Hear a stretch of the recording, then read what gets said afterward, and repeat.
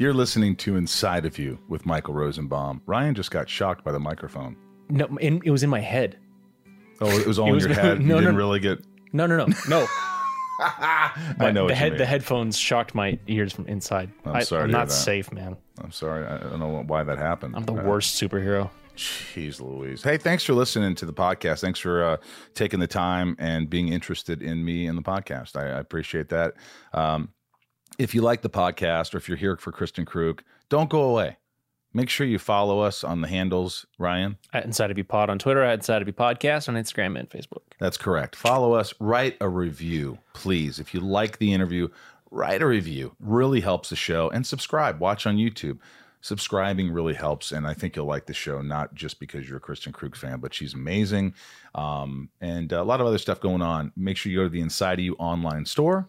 We've got new lunch boxes signed by me and Tom Welling, Smallville lunch boxes, a bunch of mugs, tumblers, shirts, pictures, autographs, Inside of You online store. You could also go to sunspin.com to get any stuff that you want from the band, Sunspin hats, this and that. We're playing February 26th, 2 shows. Saturday, February 26th, 2 p.m. and 6 p.m. Pacific Standard Time. Come join us, the band. There's prizes. You'll Zoom with us. It's fun. Trust me. New people came last week. They had a blast. That's about all I have to say about that. Also, if you want to help the podcast in other ways, there's a thing called Patreon, patreon.com/insideofyou. Join my Patreon. Be a patron. I'll message you right after you join. Patrons just give back to the podcast and really help the podcast more than you know. So join Patreon, patreon.com/insideofyou. A big thanks to Ryan, my engineer. Big thanks to Bryce, my producer, Jason, my editor, everybody at Cumulus Westwood One for keeping the podcast afloat. And we're doing our job. We're doing the best we can. Thank you for listening. And right now, let's do it. A lot to talk about. Let's get inside of Kristen Krug. It's my point of view. You're listening to Inside of You with Michael Rosenbaum.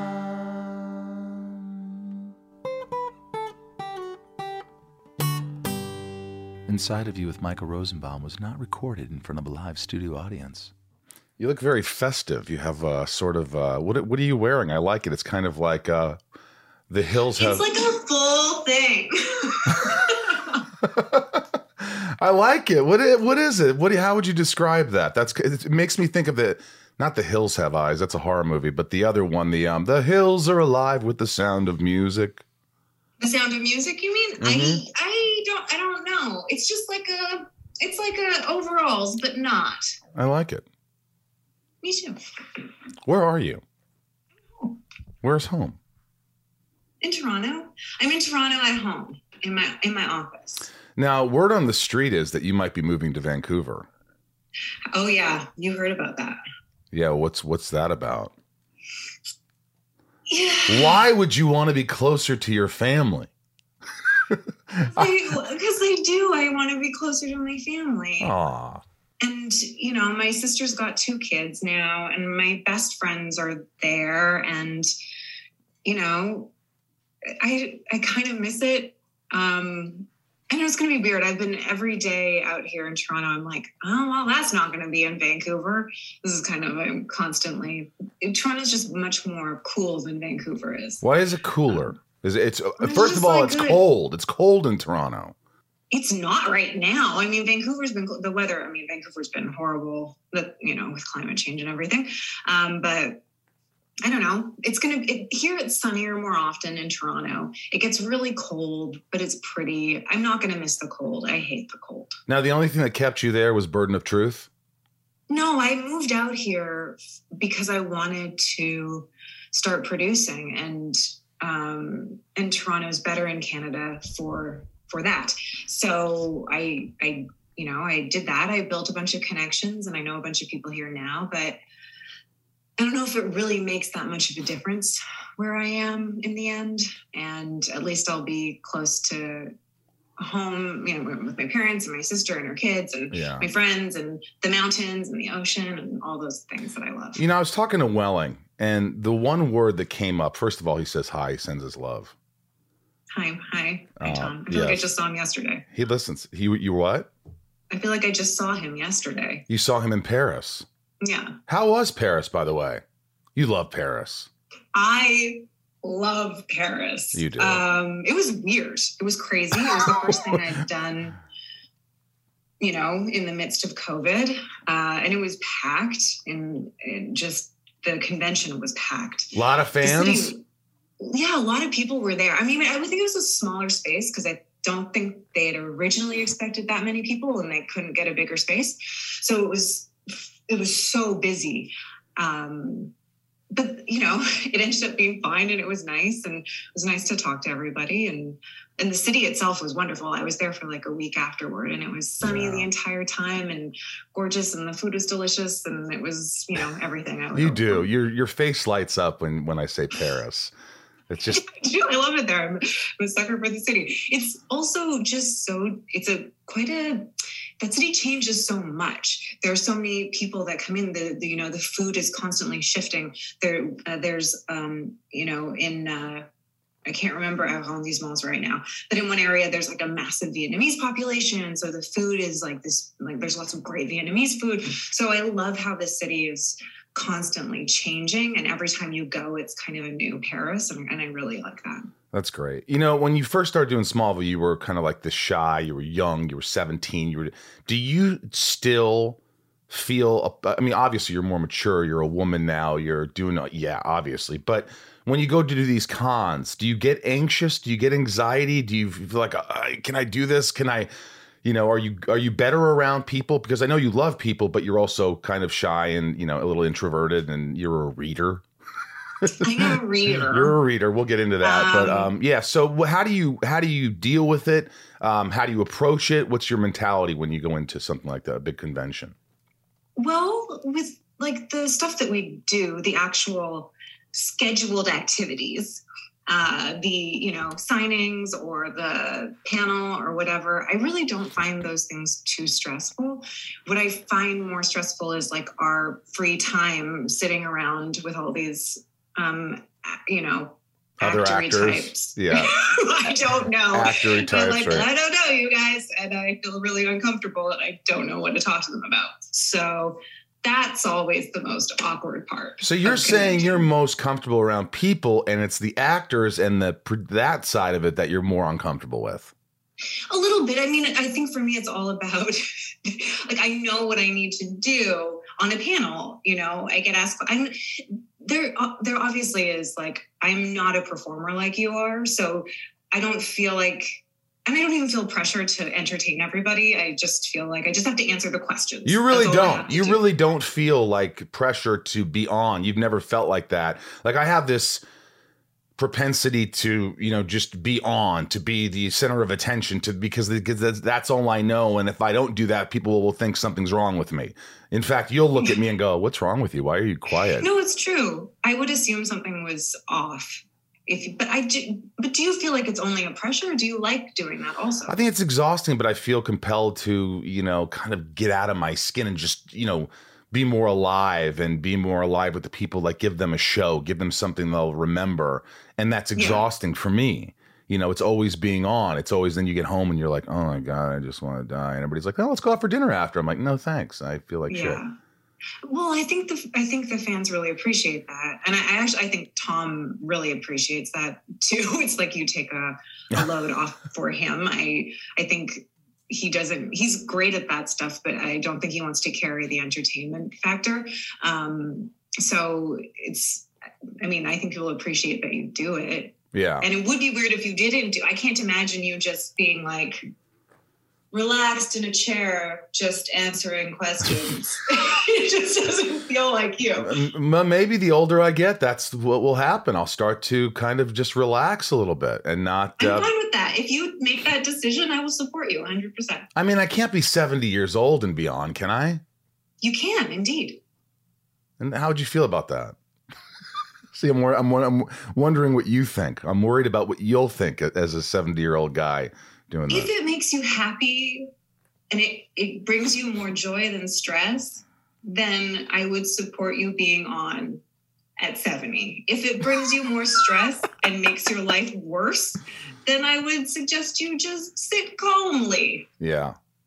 But you enjoy yourself when you go there. You know what you're doing now. You know how to talk to people. You're a good spirit, but you don't always feel like you have to be on. You're just, in a sense, you're just you, aren't you? I try to be. I mean, it's a heightened me. Obviously, I am not. I will. I'm a little more mellow generally, but yeah, I'm mostly just myself. Right, but before I got into this, I was like, Welling says hi, and we were both talking, and then we got off on a tangent on right. Paris. Sorry.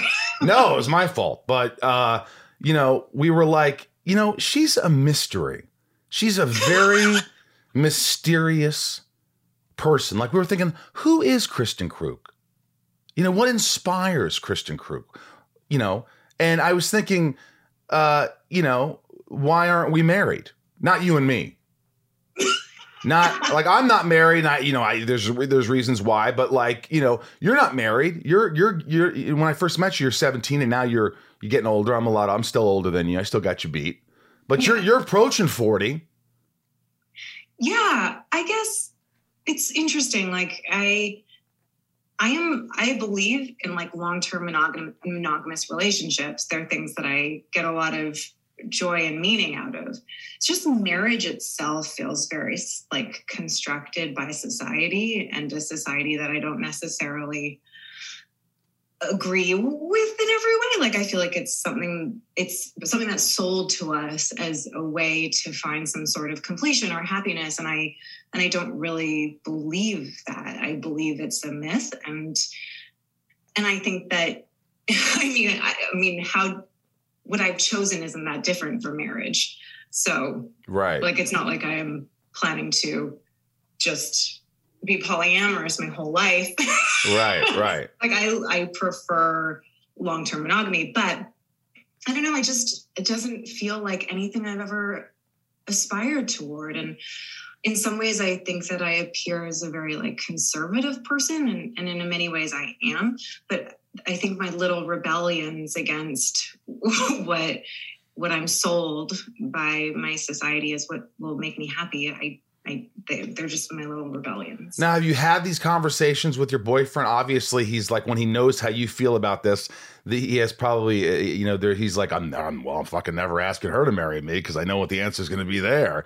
I mean, is there sort of that feeling, or is it, do you think? But Michael, we're all, legally we're married. Is that true? Yeah, essentially. Common law is the same thing. Is there common law in Canada? Yeah, and in the United States as well, I believe. I don't know your laws specifically, but you live together for a certain amount of time, and it's essentially the same. You haven't signed one kind of a contract, but you still need to take into account that, if he and I are to split up, he could sue me for a lot of money, it's the same, right. It's the same thing. And there's still meaningful conversations about commitment and about our intentions. And all of that it's just the idea of, I don't know, in some ways it's as simple as having a wedding, or none of those things mean anything to me. They feel so devoid of meaning. And I suppose that's because they've constantly been presented to me as some sort of a thing that is of importance, and I just don't. So a big celebration to celebrate Kristin Kreuk getting married, and the idea of that is just, you look at me, you just looked at me like, ugh, no, you don't want to. Again, you don't want that attention. You don't feel like it's necessary, and it's not something, because most girls. Wait, say that again, I was just going to say, most women, I think, at a young age, I want to have kids and grow up and be married. And the guys think the same way. I always thought, I'd be married and I'd have kids by now. But you have this more mature aspect of the whole, or perspective of what marriage is. And it's just I don't know if it's more mature, but I didn't get sold. So my parents never said to me, get married and have kids. That's the way your life should go. Oh. My parents were like, don't get married. Don't get married. Unless you're going to have kids, don't get married. And it was never, you have to have kids. Right. None of that was ever presented as my ultimate end place. Right. Some sort of completion of my life. Yeah. So they never promoted that to me. And honestly, my family, everyone's really different. Some people have kids, some people don't. Some people are married, some people are not. It's some people got married older, some people got married younger. I don't have a family that has all been the same that way. So I've been able to look to aunts who chose not to get married, and, you know, others who chose to get married but didn't have kids for whatever reason. You know, everyone chose different things. And I feel really free being able to like make decisions. It's a weird place to have people think that there's some proper end place. And that if you're not going towards that, you like it isn't correct. And I don't understand that. I don't understand it either. No, it's true. I think, you know, you're right. I mean, what is it? You know, I always think I don't want to be alone. I don't want to be the 70-year-old rambunctious guy that goes to conventions and is the life of the party and then goes home and he's alone. I like to find somebody but that doesn't mean that I have to get married to them. That just means that I'm with someone. So the whole idea of marriage, and I think your parents are right. I think I have a lot of friends who say, you know, I don't want to, you know, don't get married if you're not going to have kids. So have you always thought about, were you always always the mentality of, I don't really want kids. Kids are not for me. I'm not that's not, you know, because I think, you know, I'm a little too selfish, you know, and the kids have to be the center of attention. If I have a family, you know, that all has to stop. It has to be like these, because my mom, you know, my family, the dysfunction, she was the center of attention. And when you have kids, you can't do that. The kids have to be the center of attention. And so you have to give so much more. So, you know, I look at, you know, maybe the reason I don't want to get married is because I look at, you know, myself as a child and I'm like, I'll be so hard on myself to be the best father I can be that I don't want to put the burden on myself. Does that make sense? Yeah, it does. But again, I don't know. Like, you don't want to be alone, and that's fair. But I don't know. I think there are so many ways not to be alone. Yeah. And it depends what you're looking for. So if it's a partner, you can have a partner.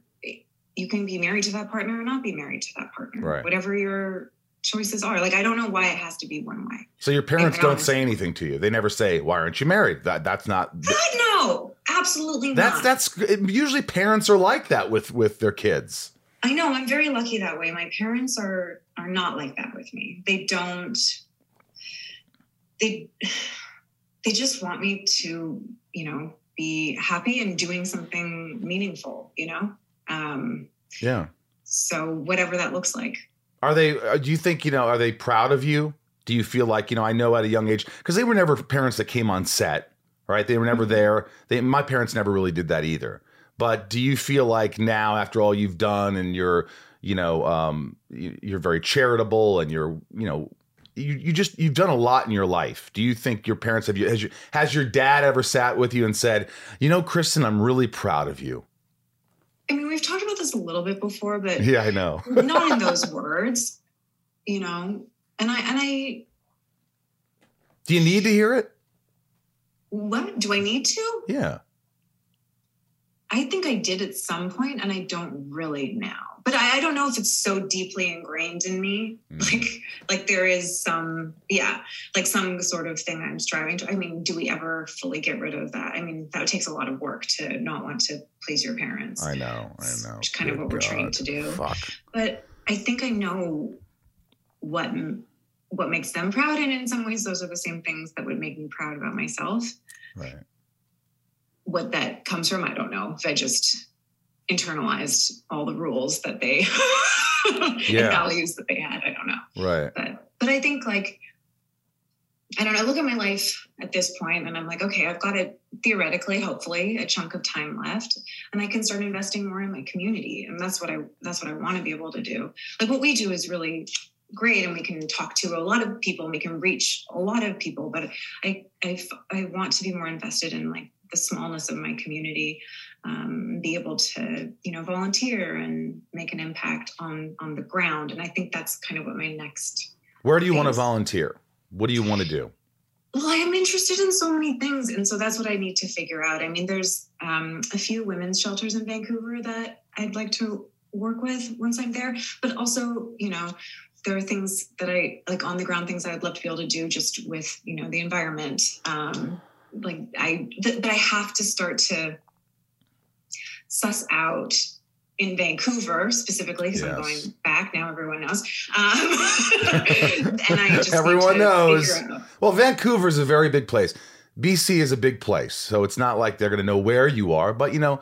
yeah, exactly. I'm not worried. I'm not worried about Yeah, that. we're- But yeah. So I just need to just get a kind of foothold in my community and feel what's going on. I feel like I know more about Toronto now than I do Vancouver. So.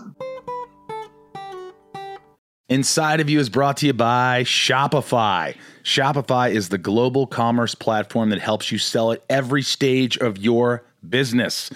This is an amazing platform. I use it on both podcasts.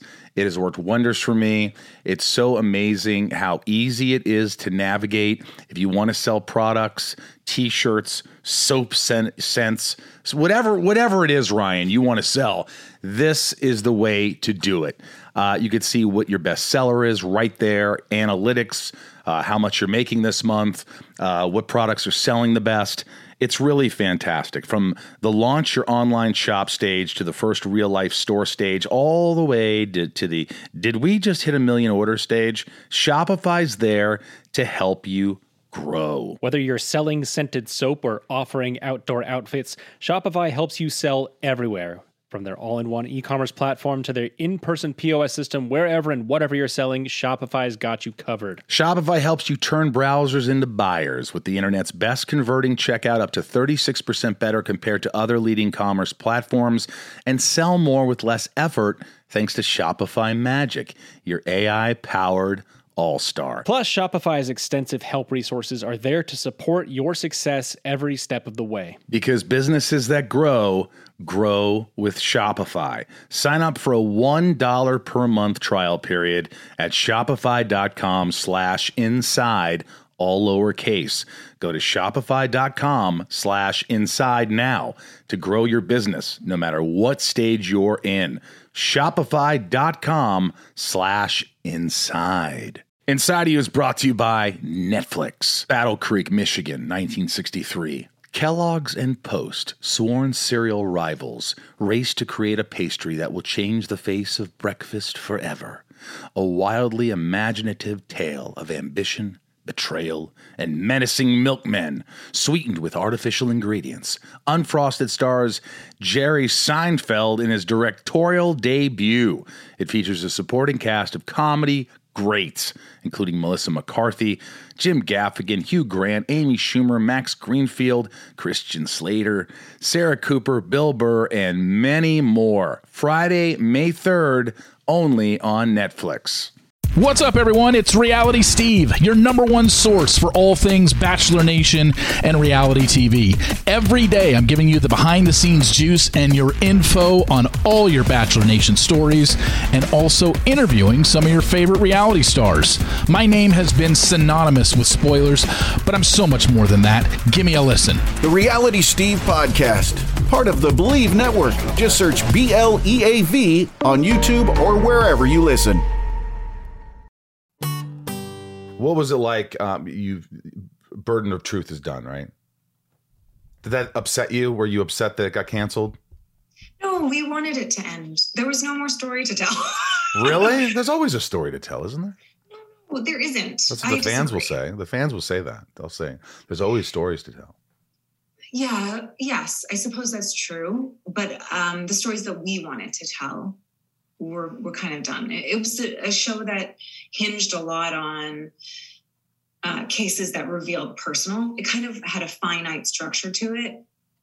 And we didn't want to, we pushed it one season extra more than we had planned to. And we were really happy with what we ended up with. And we felt like it was time to retire the characters. So you knew it ahead of time, or did they say, hey, we're not going to, so you knew the last season was the last season. Did everybody know, or did you just know because you're an executive producer?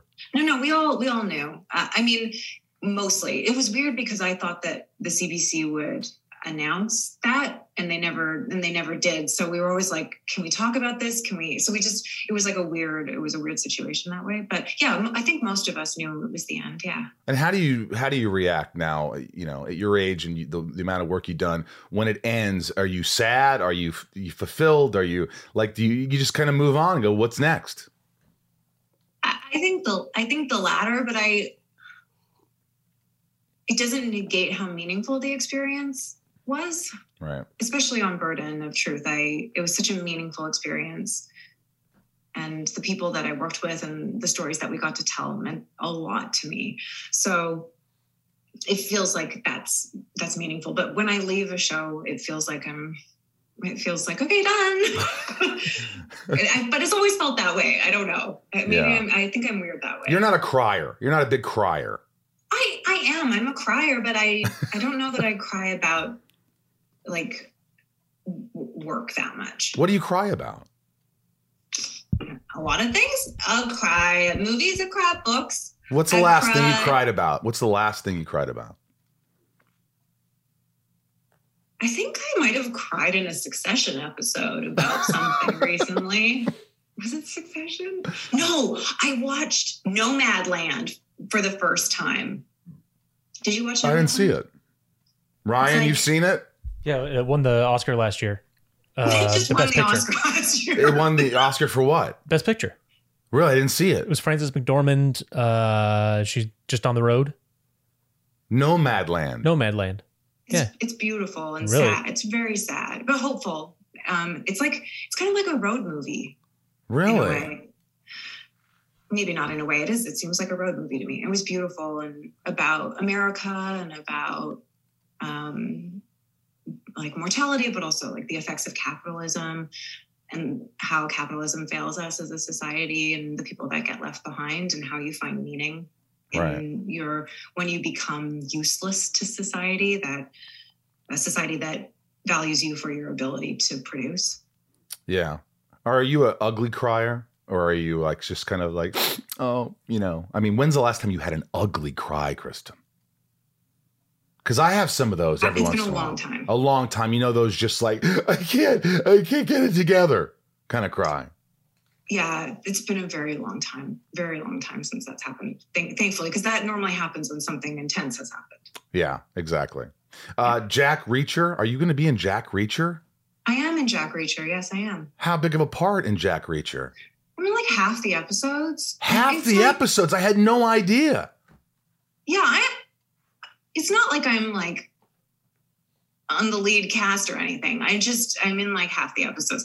I have a Georgian accent, and I'm a Georgian accent. Yeah, correct. Yeah. Like Atlanta, Georgia, or Georgia. Yeah, it's a little more thick because I couldn't find the perfect balance on the Georgian accent. But she's still like an educated woman. Right. But she, I can't give away too much. There's like a twist, but right. Yeah, it was a lot of fun. It was weird. It was weird, but it was really fun. I've never heard you. Oh, that's not true. You've had an Indian accent in something. I did. Right. You did that very well. But I had a British accent, and Ben-Hur, I had a British accent. Yes. I did a British accent for a video game.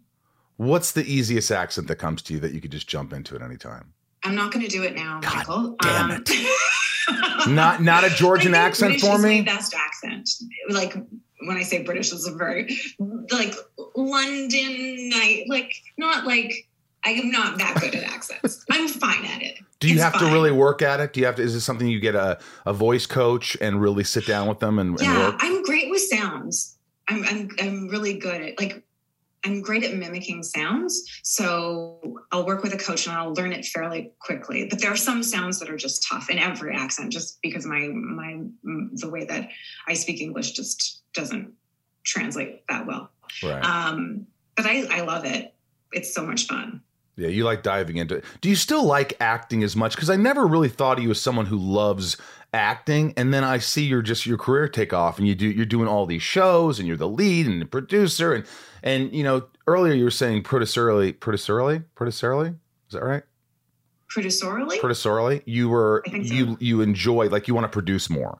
Like, and do you think that do you still love acting, or is it something like, I'd like to move away from acting, and if I could just produce and do your charitable work, you would do that? Now, is that a tough question?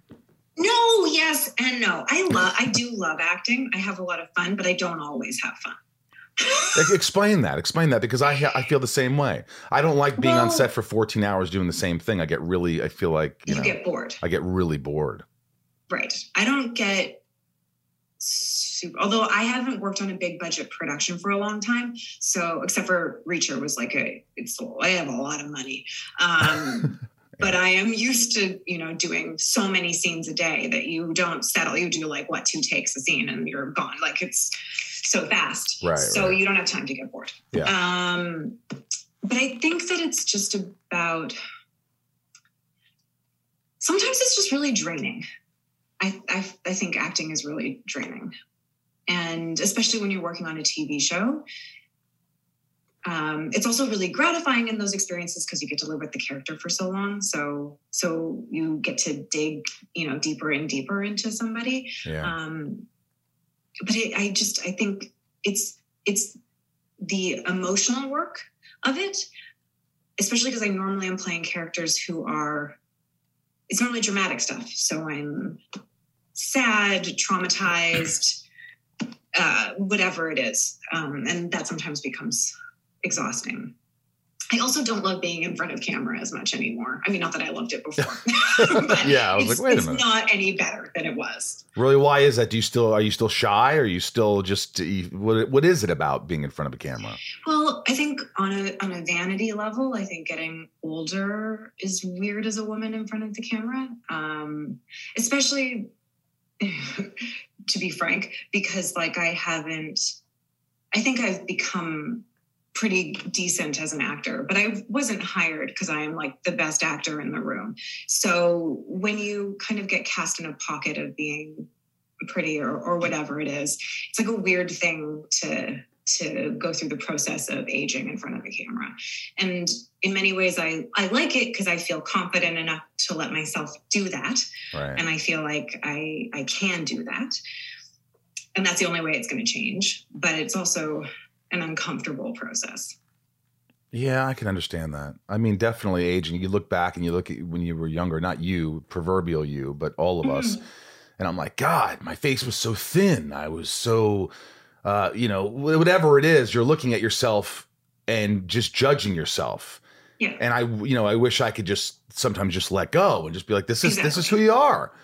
Exactly. And this is aging. This is life. This is part of it. And you're going to get older and you're going to have little things on your face and people are going to go, oh, look at that. Oh, they look. And I always hate that when people go, God, they look older. I'm like, yeah, it's 20 years ago.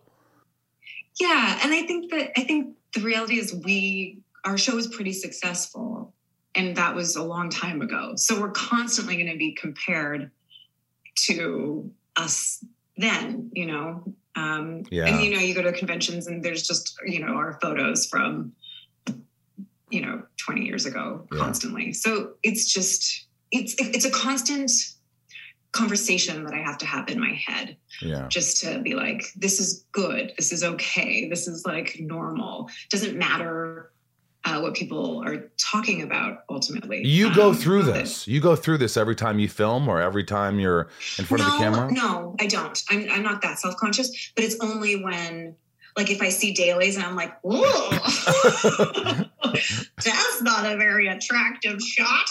And then I'm like, that's okay, Kristen. It's not about that. It's about the scene and the character. Like right. When I watch actors, I'm not going like, whoa, that's an unattractive shot of them. I'm going, oh my God, that scene is so good. Or I love the way that the wrinkles in their face move in that scene. Or the commitment of the character, the devotion to the role. Those are the great actors. You don't really have to worry about like what they look like.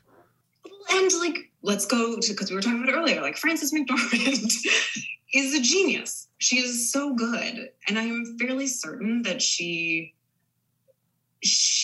is not analyzing herself in that way. Yeah, I think when you can do that, then you've gone to a good place when you can just stop worrying about what you look like. Because we all do it to a certain point. There is that vanity. There's that you want to look the best you can. So when people, because film lasts forever, and that you're like, this is my image, but at the same time, you look like you look, and you can't really control everything, and it's just stress that you're dealing with that you can't control. Well, and it isn't the substance of what we are. It's not the substance of the work that we're doing. That doesn't really matter that much when it comes to who a person is. Yeah. But again, we've been conditioned since we were quite little. That's very true. How do you prepare for a role? Do you think that now that you're getting older that you have to be on top of your game with exercise and learning your lines and things like that? Have you changed anything or I've changed tons. I didn't know anything when I started. It's taken me all this time to kind of patchwork together some sort of a process. I mean, I love research. I love school. I love research. You love school. Like, are you still going to school? Or are you done with school? Yeah, I'm almost done. And what's your degree in? It's a general bachelor's of arts degree, but specializing in history. But no forensic science, huh? No, although I was looking online yesterday to see if there were some, fully online master's programs. And there are some like criminal psych programs out there, but I'd have to, change I'd have to get a couple of other courses, I think, before I could do that. Yeah. But yes. So right, we were talking about acting. Yeah. So what is your process, as the Canadians say? Process. Yeah, that's extreme, but I love research and I like crafting, character backstories.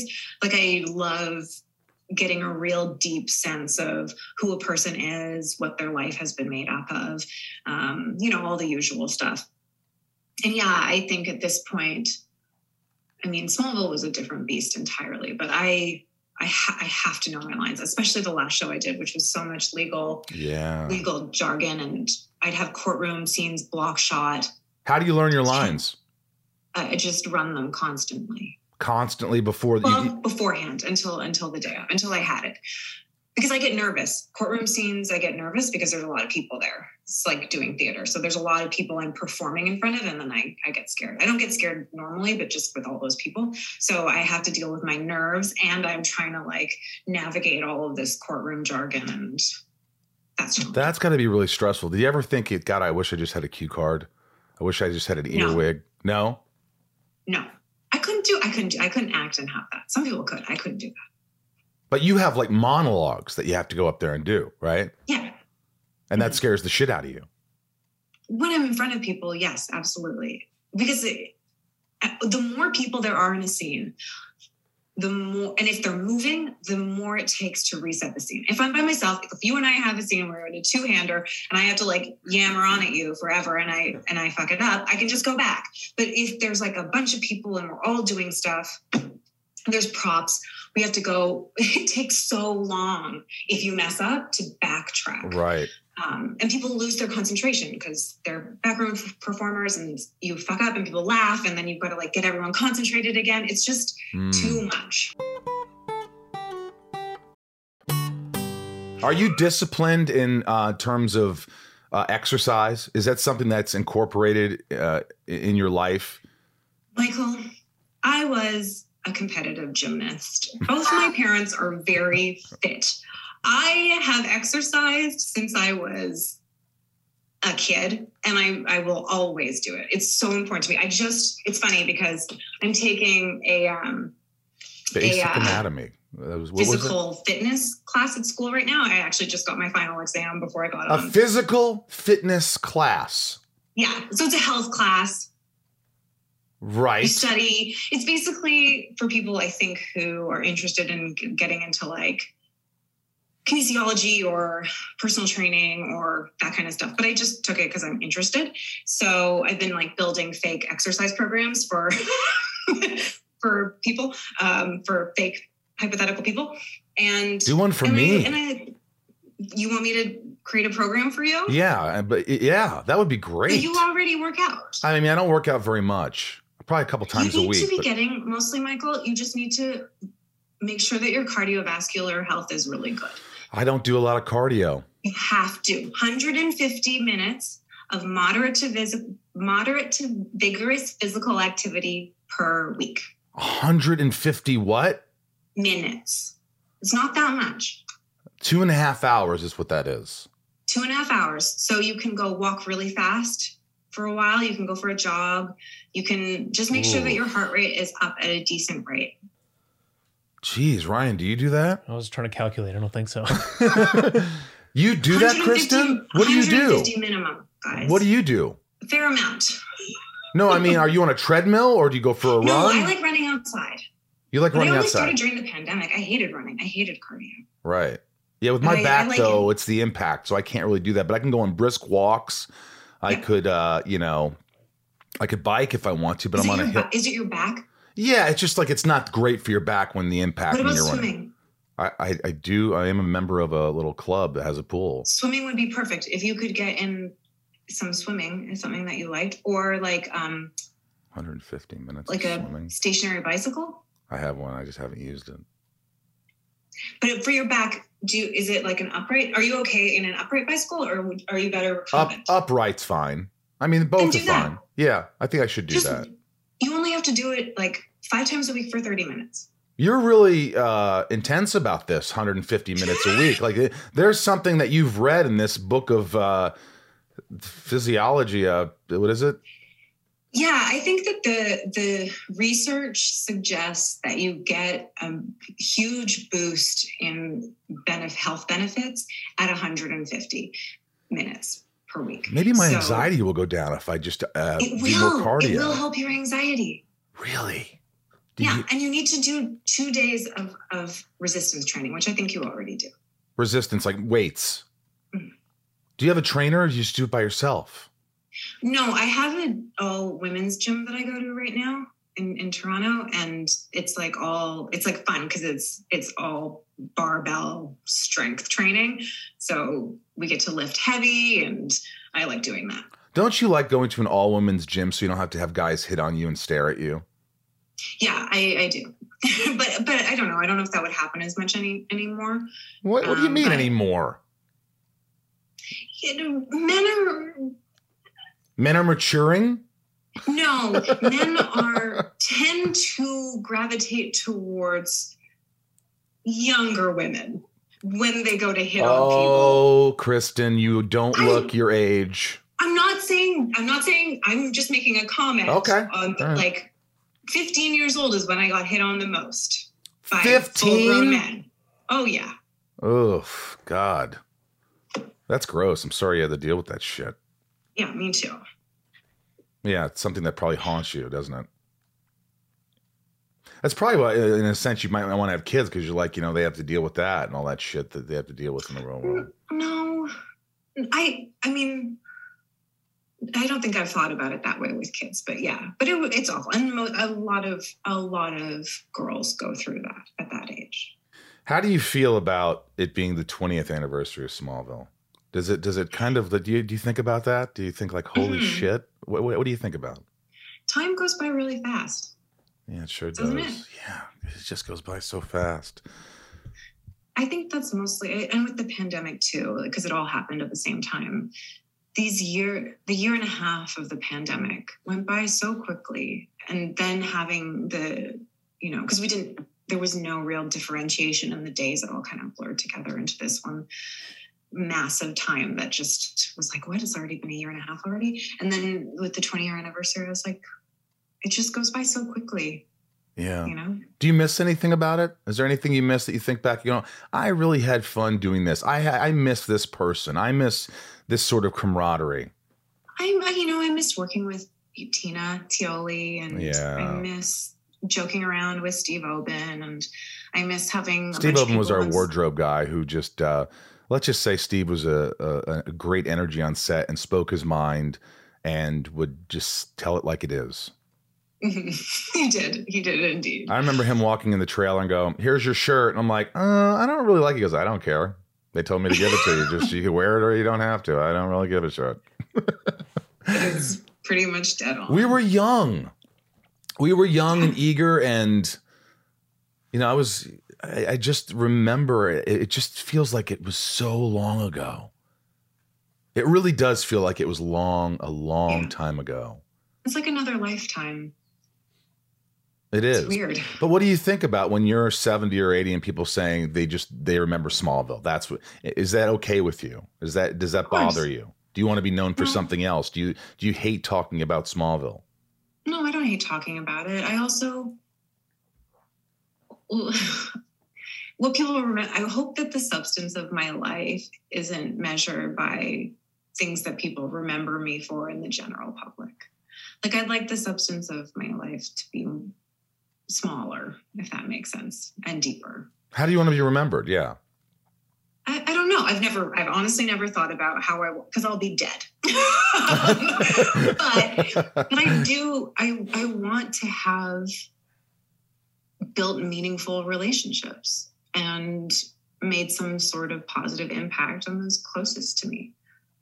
I think that's it. I don't. And the world. I think that you are someone like you want to help with women's shelters. You're always, whenever I talk to you, you're always looking how you can help someone's life. I think that that's always been a part of you. Yeah, that has been a part of my life. And it's, it was derailed slightly. And then I feel like I'm coming back, finding my way back to understanding what that means for me. And going to school has been really helpful for me to get a better grasp on the lay of the land and have a deeper understanding of where we're at. Would you ever come back to the DC universe, or would you do Marvel? Would you do a Marvel movie? Would you do a DC movie? Would you come back on a show like Arrow and play a character? Is it something that you don't really think about? Is it something that you would consider, or is it, how do you feel about that? Well, we get asked that question a lot, right? Yeah, I get asked that all the time. Yeah. So I would never, it would depend what it was, obviously, but I'm not like immediately opposed to it. Do I struggle a little bit with how much Marvel's taken hold of the cinematic world? I do a little bit. Yeah. But, people have fun and they love it. And I guess that's what matters. So, but yeah, I wouldn't say no to something like that. I'd want to know what it is. I couldn't say yes or no until I knew what it was. What's a character that you would like to play? What's a character, the kind of character, if you were going to be a superhero, what would it be? Could I not be a superhero? Okay, what about a villain? Yeah, I'd love to be a villain. Okay, would you rather be Lex Luthor than Clark Kent? Yes, I would. As an actor, that would be really fun. You had a really fun role. I've always thought that the villainous roles were really fun. More complex. There's a little more freedom. Yeah, I always felt like you thought, oh, Lana, what is she moping about this time? Like, you always felt like, I want her to be strong and I want her to be this. And, it took a long time for that to sort of evolve. It did. And I loved it when it did. It was really, I think as an actor, like, that's what's fun, is being able to play like secrets and hide stuff and manipulate and not present exactly what you're feeling. That's what's fun in acting, is kind of all of those layers. Yeah, I'd like to see you as a dark character, someone that's just kind of vicious and conniving and just so out of character. Have you gotten to play something similar to that? Because you've played some great characters, but have you ever gotten to do something where you dive in and play something really dark that's against everything morals, etc.? Broadly, Smallville gave me a few opportunities like that, but they were so broad. They were really kind of arch, not kind of nuanced looks at that. I think with Joanna, which is the role that I played on Burden of Truth, she's obviously not an evil person, but there were things she did that were morally questionable, and she stepped up to the line on a lot of wanting to get revenge or trying to destroy somebody's life or whatever it is. So she was constantly kind of pressing up against that line, and I found that interesting. And I guess that's villainous behavior in some ways, the morally questionable gray areas that people flirt with or justify moving into. Would you play if a producer called you and said, Kristen, I need you to gain about 25 pounds, 20 pounds, and play a character like... I don't know how easy that would be for me. Yeah, actually. I don't know either, but I'm just saying, like a Charlize Theron kind of character in Monster. Oh, yeah, absolutely. I would love that. You would love that. Yeah. You would just stop working out, stop your 150 minutes of cardio. Well, there are some, like, it would be fine, but I also think that it's not great on actors' bodies to to gain a ton and to lose a ton. That's like really unhealthy generally. But I mean, if it was something great, yeah. Actually, it's funny.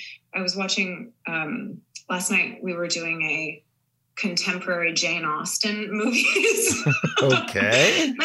Which is basically just Bridget Jones and Clueless. Right. So we were watching Bridget Jones, and I was like, she's like thin in this movie. Like, I don't understand. And Renee Zellweger, I think, gained, a good 20 pounds for that role, but she was tiny in it. It was crazy. It's a slight detour. I made a slight detour. But you wanted her to be bigger. Yes. In the book, she's bigger. I never read the book, but from what I understand, she's supposed to be chubby. And I didn't think she was chubby at all. So you're willing to be chubby. You're willing to be chubby. You would be chubby. You would do anything if you love the role. Yeah, if it was healthy. I would never want to hurt myself for a role. I'm not that committed. Because there's some roles, there's like that guy on Walking Dead, they say he would, he did, I'm not going to say his name, but like, he didn't shower a lot. He smelled on set. He wanted to be that kind of character. Could you see yourself doing that? What's the point? Isn't that what makeup's for? Touche. That's, I think. I get it. If an actor, if that's their process, I commend you. I am not that committed. I will never be that committed. But I love that people are that committed. Sometimes it's tough to work with, but I just, if that's how you get the results and I get to watch an incredible performance, you do you, as long as it's not harming anyone else. I would love to one day, like, I don't know, either cast you or see someone cast you as a role that's just completely out of character for you, that you just, I think you'd be really good, and I think you would dive in pretty hard.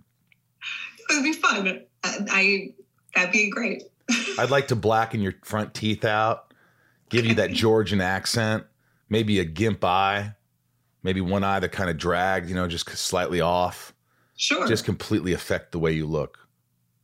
It wouldn't be easy. It wouldn't be easy because you're a pretty girl, pretty woman.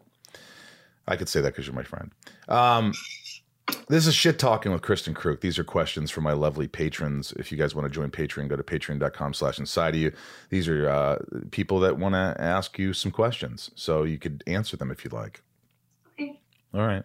You're doing great. This is great. When we first talked, you're like, I'm boring. I really have nothing to say. I don't know what you're going to talk about. But we find something to talk about. I don't know if anyone else will find it interesting. I think so. I love talking to you. It's like the only time I really get to talk to you unless we see each other at a con or something. I'd love to actually have dinner with you one night when we're in the same town and really catch up and just like, it's been a while. Are you going to Mexico? I might. Okay. I might go to Mexico. You're going to Mexico. Yeah, unless COVID goes crazy. Right. Are you going to Australia? No, I don't know about Australia. You should go to Australia. I think you'd have a wonderful time. It's really sure fun. I don't know if they'll invite me to Australia. Well, let me see what I can do. I know the people. I know the people. Stefa A. I think it's Stefa. With Burden of Truth finished, do you have any plans or any projects in the works, or would you rather take a break for a while? Good question. I have a project in development right now that I'm working on with Peter Mooney from Burden and Eric, my guy. So we've got something in development, very early stages, which is really fun. I'm liking that. And then I'm really pushing to try and graduate. I'd like to graduate and be done with this. So I'm getting close to that. Hopefully I just have one more semester. If not, then it'll be that I'll be done after this. Is school expensive? Yeah, it's not cheap. What does school cost? Like for a semester? It depends how many credit. It's basically by credit. You're paying for it by credit. Were you doing Burden while you're going to school? I tried. I can't do classes while I'm working. No way. It's too much work. Too much work. My brain can't. I've tried it. It's like when I come home and I have to study and I don't have a ton of turnaround and I can't. Right. But yeah, it's not cheap.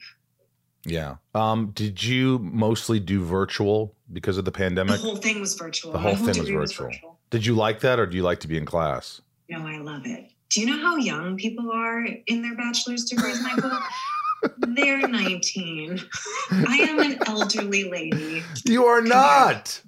Compared to 18, I am. But I think, well, whatever. I understand. I see that. I hear you. Would you want to sit down and like have discussions with your gray hair and not yours? I don't have a gray hair. And all the 18. Do you know what would be more embarrassing?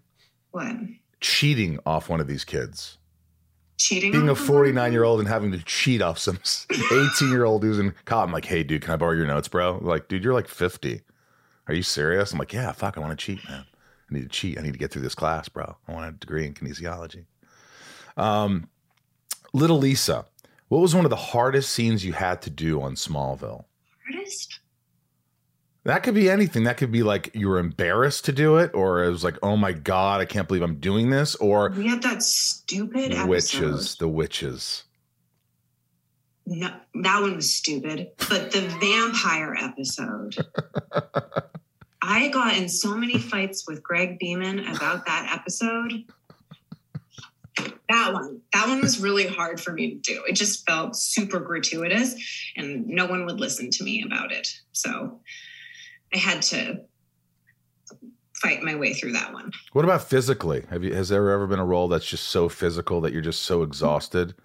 Michael, I played Chun-Li. That's true. Was that absolutely exhausting?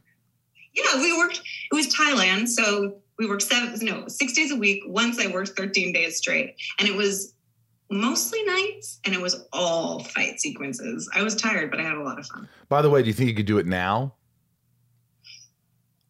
No. Really? Why Maybe. is that? Because when you're younger, you just have more energy, more... Working, if I had enough turnaround and I had a weekend, maybe. Yeah, but it was demanding. It was taxing. Did you ever get injured? Yeah, because I was practicing a sword sequence and I'm not used to swords and they're really heavy. And so my wrist, I woke up one day and my wrist was like fully swollen. And I just had to, but that's the only injury I got on that production. Right. And I did crazy stuff. I jumped off of things with like on wires from, what are they called? The cranes in the harbor, just flying through the air. I did tons of fight sequences. I had a blast. So you had fun doing that. Would you would do it again? You would do something again if it was the right schedule, was the right part. You would love to be more physical. So much fun. And I'm pretty good at it. Like I'm not I know you're a gymnast. You were an amazing I was a gymnast. Yes, you're an amazing gymnast. I was in karate. You did. I can fight. Can you still do some karate kicks? I think you've given me a karate kick before. Yeah, I can do it. My hips I don't do a ton of stunt work anymore. Like when I was on Beauty and the Beast, I was fighting all the time. So I was used to stuff. I have to train a little bit to get my full range mobility back. But yeah. Dave P., what are you looking forward to most in 2022? Graduating from university. That's what you're looking forward to? And moving back to Vancouver. What's the first thing you're going to do when you go back to Vancouver besides see your parents and your family? What's the one place you want to go to in Vancouver that you miss? I want to go hiking. Where? Well, don't say. Maybe you shouldn't say. No, I like going to, I don't know.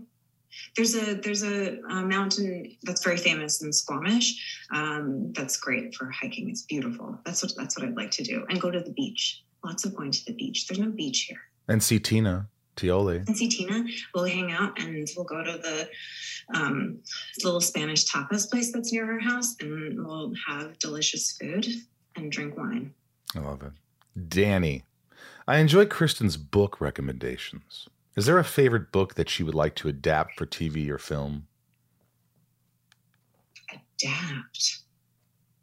I have to check because I never remember what I've read. I wonder if they're doing it. Have you read Ishiguro's? No, you haven't. But for the people who have read Clara and the Sun, it is so beautiful.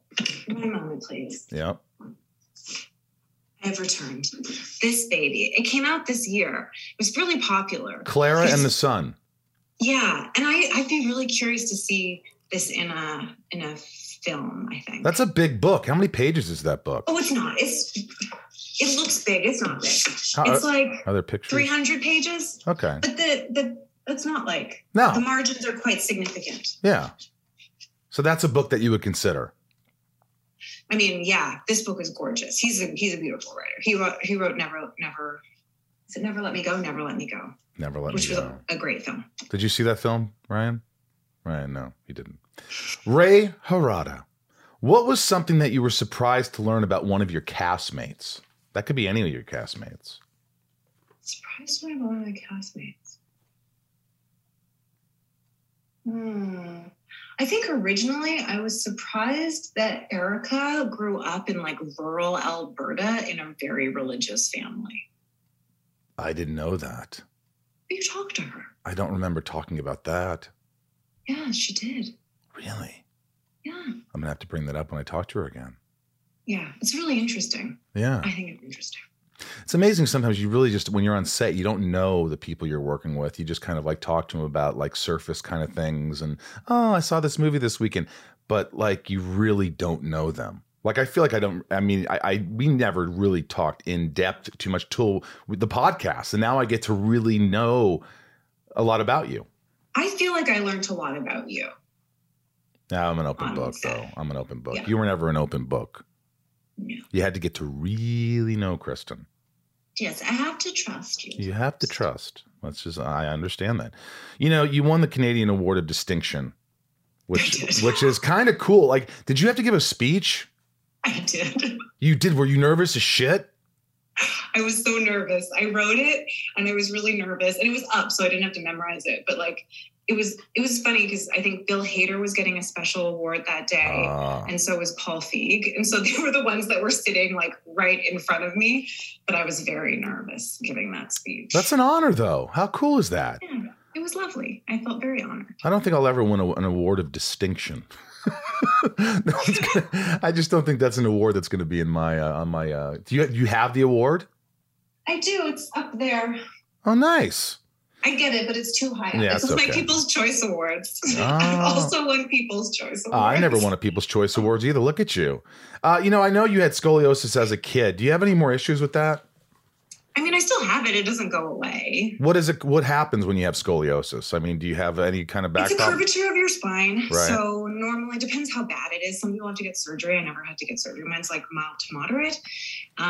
Mostly it's pain. So I noticed it when I was, a gymnast, and my coach saw it one day, could see the curve in my spine, but I was getting really bad, like shooting pains down my sciatic, and it was just, my back was killing me. So I kind of had to chill out on some of my gymnastics stuff for a while. But as an adult, it doesn't really bug me unless I'm standing. Like if I go to a museum and I'm walking around for hours and standing, it's my lower back gets sore. Right. But mostly they always told me just stay strong and it'll be fine. So that's what I do. Solid core. I have mild scoliosis as well. Do you? I do. Very, very mild. I have a little thing called spina bifida something, occulta. That's just a slight little thing that's there. It's a slight, but I've had, all the shit that I've gone through. But hey, Kristen, do you don't go to therapy, do you? Have you ever gone to therapy? I haven't. That's I just all right. am I'm a not little judging bit you. wary of these kinds of things. Not that I don't think people should go to therapy. I think it's great. For you, it's not something that you. It's just I've spent so much time analyzing myself in other contexts that I okay, that's fair. That's fair.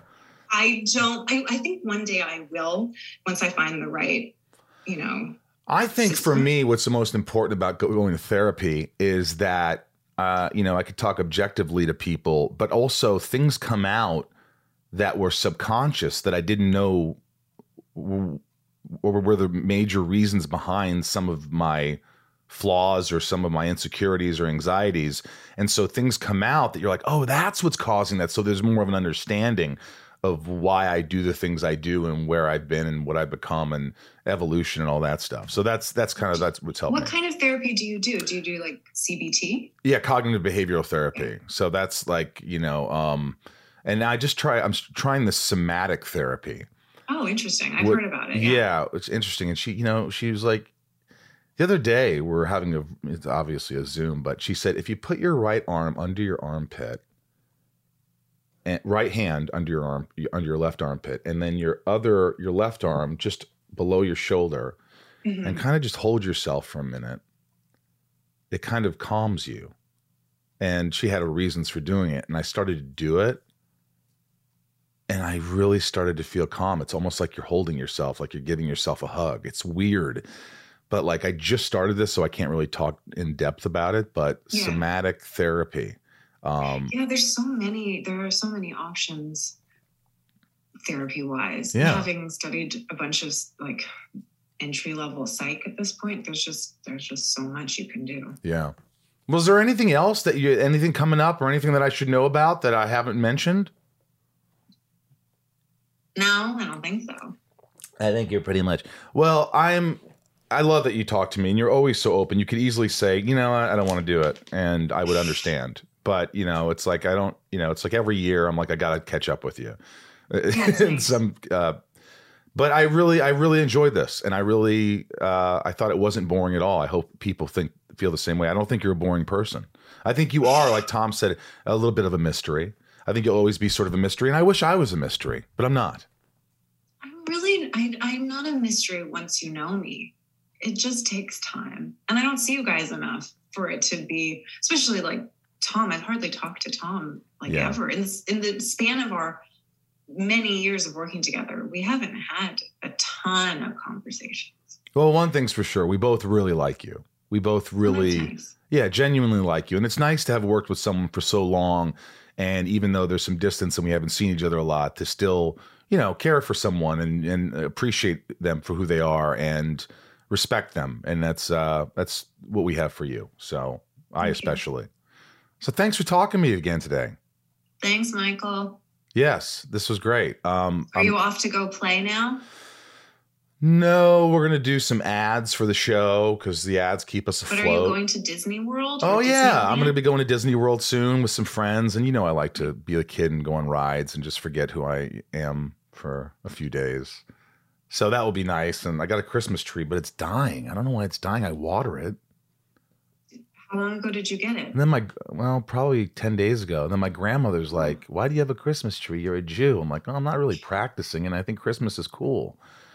I like Christmas trees. Why the fuck can't I have a Christmas? She goes, I don't care what you do. You can have a Christmas tree. So anyway, I love you, girl. Thank you so much for coming on again. Thank you. All right. I'll talk to you later. Have fun. Bye. Bye. Ryan, say goodbye to Kristen. Bye, Kristen. Bye. I mean, there's not a sweeter person. There really isn't. You got lucky with that co-star. I mean, yeah, she could have been, think about it. She could have been a pain in the ass. I was the pain in the ass. She was just delightful. She's always delightful. I love having her on. People are interested. People love her. They do. So, Kristen, if you're still listening, which you probably won't listen to this podcast, I love you and I appreciate you. And you're coming back next year. So get ready. Thank you guys. Again, if you want to get anything from the Inside of You online store, go there. New lunchboxes signed by Tom Welling and myself. Smallville lunchboxes, a bunch of other great stuff. Sunspin.com if you want to get tickets to the next Sunspin show, which is February 26th, 2 p.m. and 6 p.m. Pacific Standard Time. It's going to be a blast. And Patreon. Join Patreon, the lovely Patreon that really helps the podcast more than you know. So if you want to give something, go to Patreon, patreon.com/inside of you. Thank you, Kristen Kruk, for being a great guest. How you doing, Ryan? I'm doing okay. I've recovered from being shocked inside of my head. Yeah, you did. You were shocked wasn't inside. Worried about me. Yeah, I was worried about you for a second. I'm good. Is it weird that I got worried about the next guest who's going to wear those headphones? I'm wearing my same headphones. Okay. So. It's all me. I generate a lot of static electricity, especially these days. It's so hot in LA right now, and I just cannot stop shocking myself. Well, what are you going to do? What are you going to do, buddy? I got to stop listening to Shock Jock Radio. Shock Jock Radio. All right, let's give a shout out. As one of the top patrons, you get a shout out on the podcast every week. So these are the top patrons. Let's shout them out. Nancy D, Leah S, Sarah V, Little Lisa, Yukiko, Jill E, Brian H, Nico P, Robert B, Jason W, Kristen K, not Kristen Kruk, Amelia O, Allison L, Raj C, Joshua D, CJ P, Jennifer N, Stacy L. Correct. See if I just throw it out there, he's going to get it. Jen S, Jamal F, Janelle B, Roger, and Hammerstein S. Kimberly E, Mike E, Eldon, Supremo, 99 more, Amira, Santiago M, Chad W, Leanne, P. Janine, R. Maya, P. Maddie, S. Belinda. N. N is correct. N is correct. Where is that one? Chris H, Dave H, Spider-Man Chase, Sheila G, Brad D, Ray H. That's Ray Harada. I know that. Tabitha T, Tom N, Liliana A, Michelle K, Talia M, Betsy D, Chad L, Rochelle, Marion, Meg K, Dan N, Angel M, Rhiannon C, Corey K, Super Sam, Coleman G, Deb Nixon, Michelle A, Jeremy Piven. C. Correct. Jeremy C, Cody R, Gavinator. David C, John B, Brandy D, 4. Yavor's correct. Camille S, The C, Joey M, Willie F, Christina E, Adelaide N, Omar I, Lena N, Eugene and Leah, Chris P, Nikki G, Corey, Patricia, Heather L, Jake B, Bobbitt, Ed A, Abol F, Joshua B, Abol. Did I say that right? I hope I did, because they messaged me, and I was messing the name up. Abol. Mm-hmm. Tony G, Joshua B, Sean R, and Megan T. Those are the top tier patrons. They give back in more ways than you can believe. Keep the podcast afloat. So again, if you want to give back, you can go to patreon.com/InsideYou. This is always a treat for me, having these guests open up about their lives, spread the word. If you like it, just get the word out there. There's so many podcasts to listen to, Ryan. There's so many podcasts that, I'm just blessed that people are still listening to mine. Hopefully they find it interesting and they get to learn about people. It's not just Hollywood bullshit. It's real stuff, hopefully, and, real people. And that's all you can hope for. And a little bit of Hollywood bullshit. A little Hollywood bullshit, but ultimately it's just about a candid, open conversation about hey, man, what's going on with you? What happened to you? Where are you? What happened doing? to you? What happened to you? It is a lot of that. It is. But I hope it doesn't get old, and I hope you stick with me, and I really appreciate it. Thank you for allowing me to be inside of each and every one of you. I hope your week is beautiful. I'll see you next week. Ryan, from the Hollywood Hills in California. I'm Ryan Tails. And I'm Michael Rosenbaum. A little wave to the camera. We love you, and thank you for allowing me to be inside of each and every one of you, like I said. And I'll talk to you before you know it. Right, Ryan? We'll talk again. All right. See you.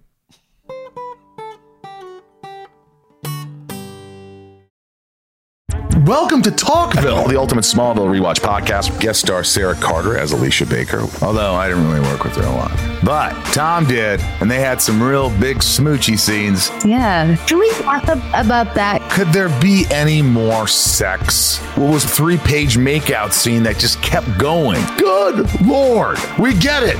They have chemistry. Jump in now or catch up on any of the past seasons of Talkville on YouTube or wherever you listen.